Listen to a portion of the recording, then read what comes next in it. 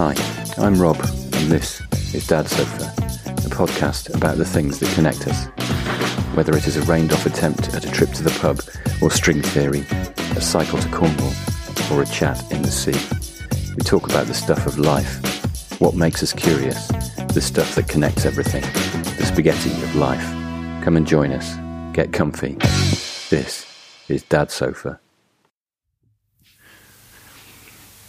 The English language is thought of as one of the more complicated languages to learn. It seems to come from the fact that so many different cultures have influenced it. The last major change, apart from that guy Shakespeare, who made up a near dictionary full of new words, was nearly 1,000 years ago, when William the Conqueror invaded England.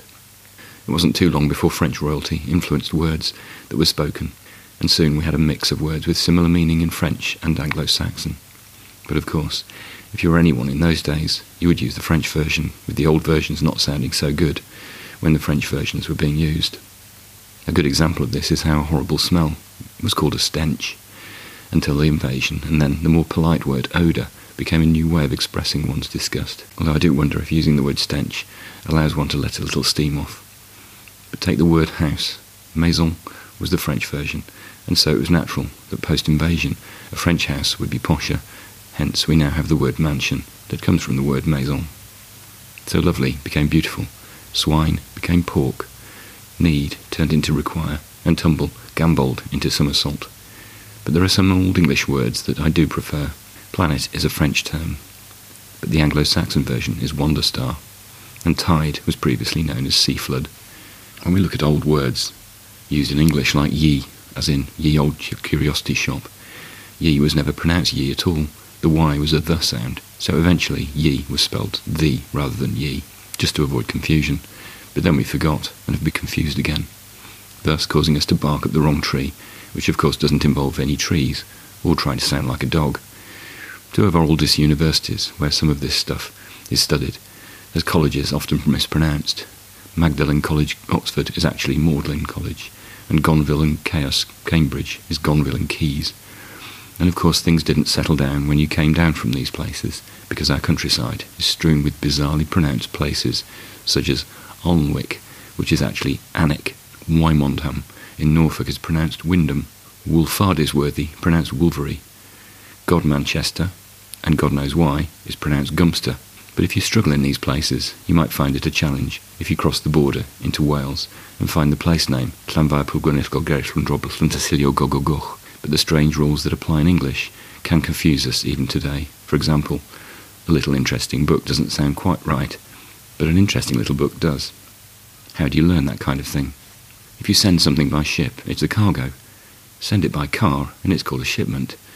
If you overlook something, you missed it. But if you oversee something, you try not to miss anything. Look and see are the same though. Even rules like I before E, except after C, taught in English primary schools are thrown out of the window if we select the words weird, seas or science, and of course many others. Weird, huh? And that's before we get onto tense. Past tense varies so much. A simple example is fight, flight and light. One would hope a similar rule for each when thinking of the past tense for these words, but of course we would say he fought the battle after he had lit the torch and then flew away in great haste. And then we get onto pronunciation and spelling, many words which are either spelled the same or not, and pronounced differently, such as, I decided to desert my dessert in the desert. And what about I see a film but watch television? But when I watched it, I was not called a watcher, I was called a viewer. When I went out for a quiet drink, I was with my friends. But when a fight broke out and I was interviewed as a witness by a journalist, they referred to me as a reveller, a term which seems to be totally reserved for the journalist describing anyone discovered in a town or city of an evening.